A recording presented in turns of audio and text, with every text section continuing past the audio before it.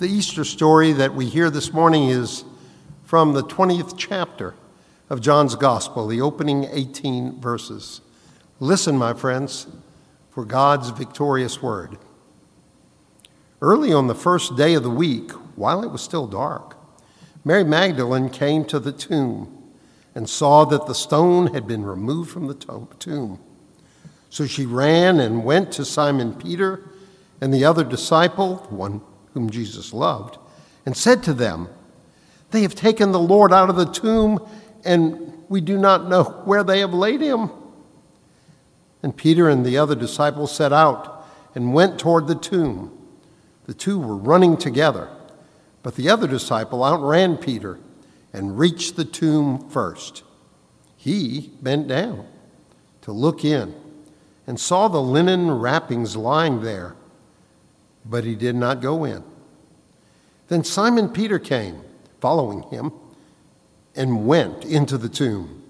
He saw the linen wrappings laying there, and the cloth that had been on Jesus' head, not lying with the linen wrapping, but rolled up in a place by itself. Then the other disciple, who reached the tomb first, also went in, and he saw and believed. For as yet, they did not understand the scripture that he must rise from the dead. Then the disciples returned to their home. But Mary stood weeping outside the tomb. As she wept, she bent over to look into the tomb, and she saw two angels in white, sitting where the body of Jesus had been lying, one at the head and the other at the feet. They said to her, "Woman, why are you weeping?" She said to them, "They have taken away my Lord, and I do not know where they have laid him."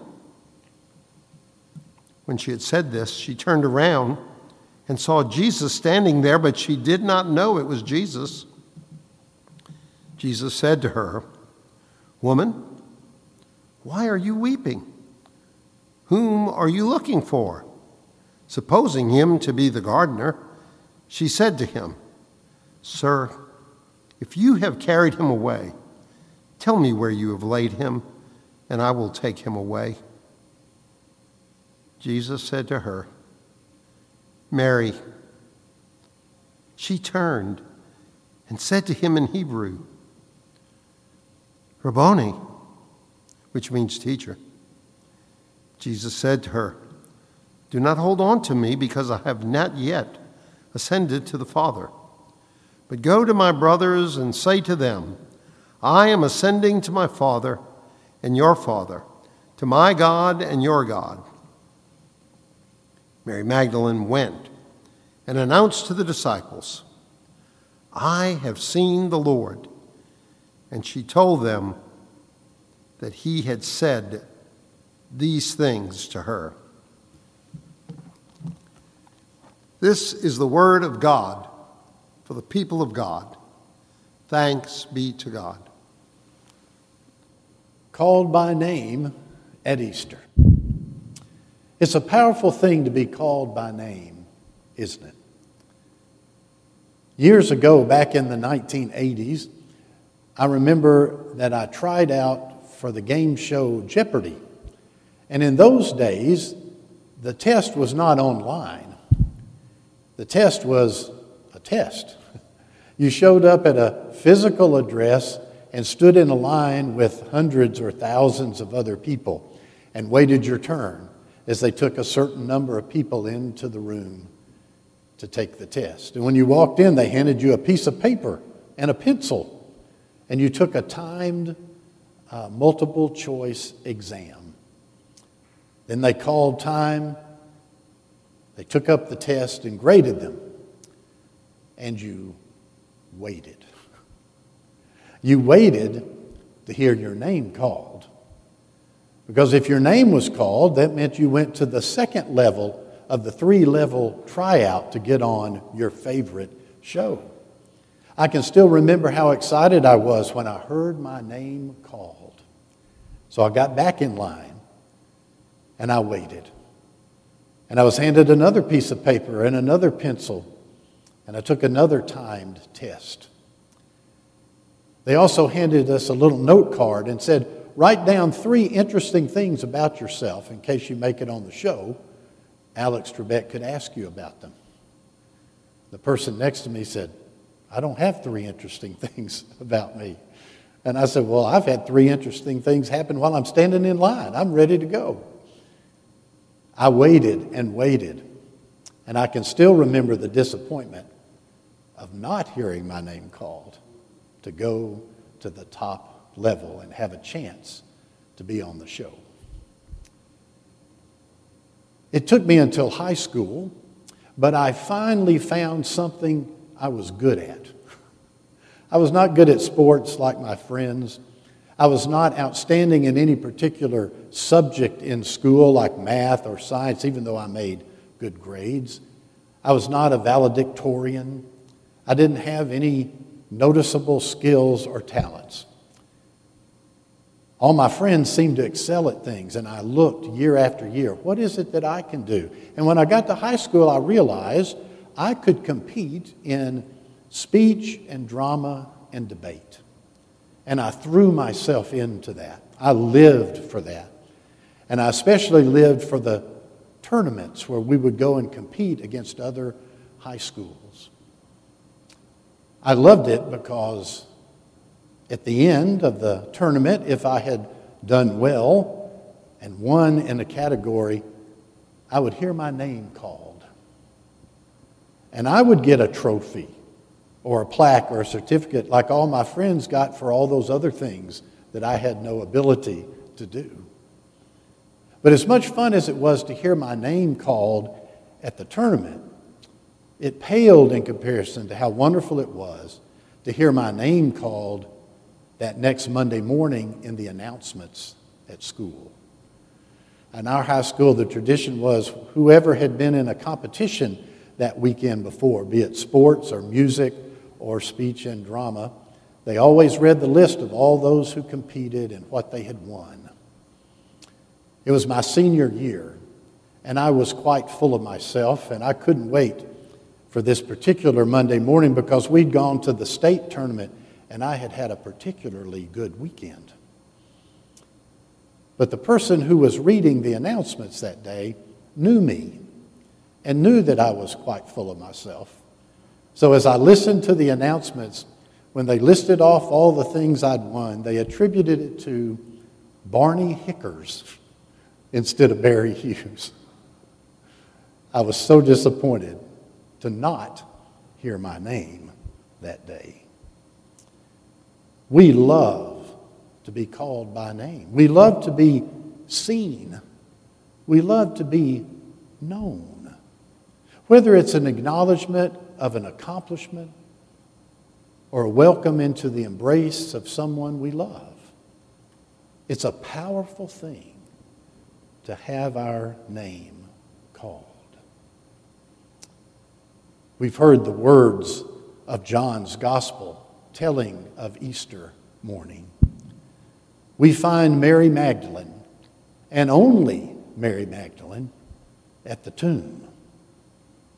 After watching the horrific death of her Jesus on the cross, after racing against the sunset to prepare his body before the Sabbath began, after no doubt what was a restless and sleepless night, Mary Magdalene had come to the tomb in the dark, waiting for the dawn, waiting for the chance to do the only thing she could do for her beloved Jesus.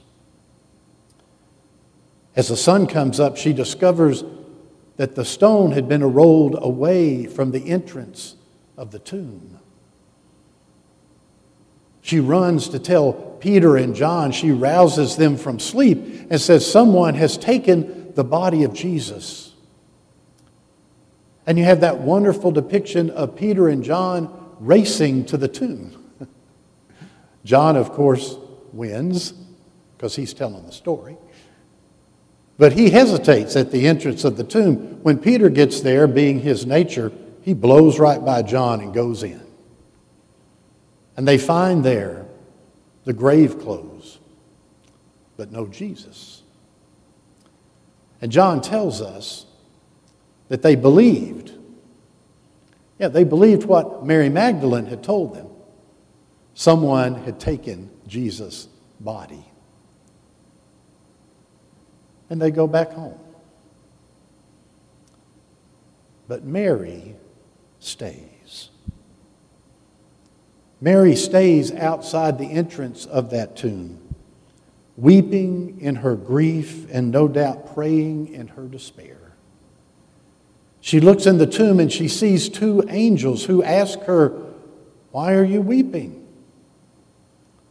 They have taken the body of my Lord, and I don't know where they have laid him." As she weeps, she looks around, and there she sees Jesus. But because of her grief, and because she could not see through her tears, she does not recognize who Jesus is. She thinks he's the gardener. And I think her spirits are lifted a little bit because the gardener would surely know where they took the body of Jesus. Jesus asked her the same question the angels did, and then says, "Who are you looking for?" She says, "Tell me where you've laid him, and I will take him away." Mary is still lost in the dark mystery and shadow of death. The greatest hope she can muster for her life is that she could find the dead body of Jesus. But then Jesus calls her by name, Mary. And everything changes. Being called by name opens Mary's eyes, and she can see the risen Jesus. Being called by name changes her focus from the reality of death to the possibility of new life. Being called by name turns her sorrow into joy. Being called by name inspires her to become the very first preacher to utter the good news of the resurrection. I have seen the Lord. You see, Mary came to the garden thinking she needed to find Jesus. But Jesus found her instead and called her by name, and everything changed. Easter is a day that reminds us that we are called by name. Each and every one of us. Easter reminds us that Jesus lived and died and rose again to make God's love known to us, to save us from our sin, and to bring us into new life. The good news of Easter is that Jesus is still finding us, just as he found Mary Magdalene weeping in the garden. And Jesus still calls us by name. This is the hope of Easter. Jesus was not raised from the dead just for Mary Magdalene or for Peter and John or for the hundreds of witnesses who saw his resurrected physical body century upon century ago. Jesus was not just raised from the dead for the sins of the world. Jesus was raised from the dead for you and for me. And Jesus is still calling us by name. John Wesley, the founder of the Christian movement that still lives on in the United Methodist Church, was a very well-educated, ordained Anglican priest of 18th century England. He knew the Scriptures. He knew theology. He knew church history. He knew the story of the gospel of Jesus Christ. But his life changed when he experienced a moment at a meeting on Aldersgate Street, where he said he felt his heart strangely warmed. And he writes, "An assurance was given to me that he, Jesus, had taken away my sin, even mine, and saved me from the law of sin and death." It was when John Wesley felt he was called by name that everything changed. Jan Karon, the author of the Mitford series of books, puts it simply like this: Easter is never deserved. Easter is the ultimate expression of the ridiculously relentless and extravagant love and grace of God for you and for me. The resurrection is proof that God will stop at nothing to reach us, each and every one of us, like Jesus calling Mary Magdalene by name outside the empty tomb. He is risen, and he is calling you and me and all of us into new life. Christ is risen. Christ is risen indeed. Hallelujah. In the name of the Father, and the Son, and the Holy Spirit. Amen.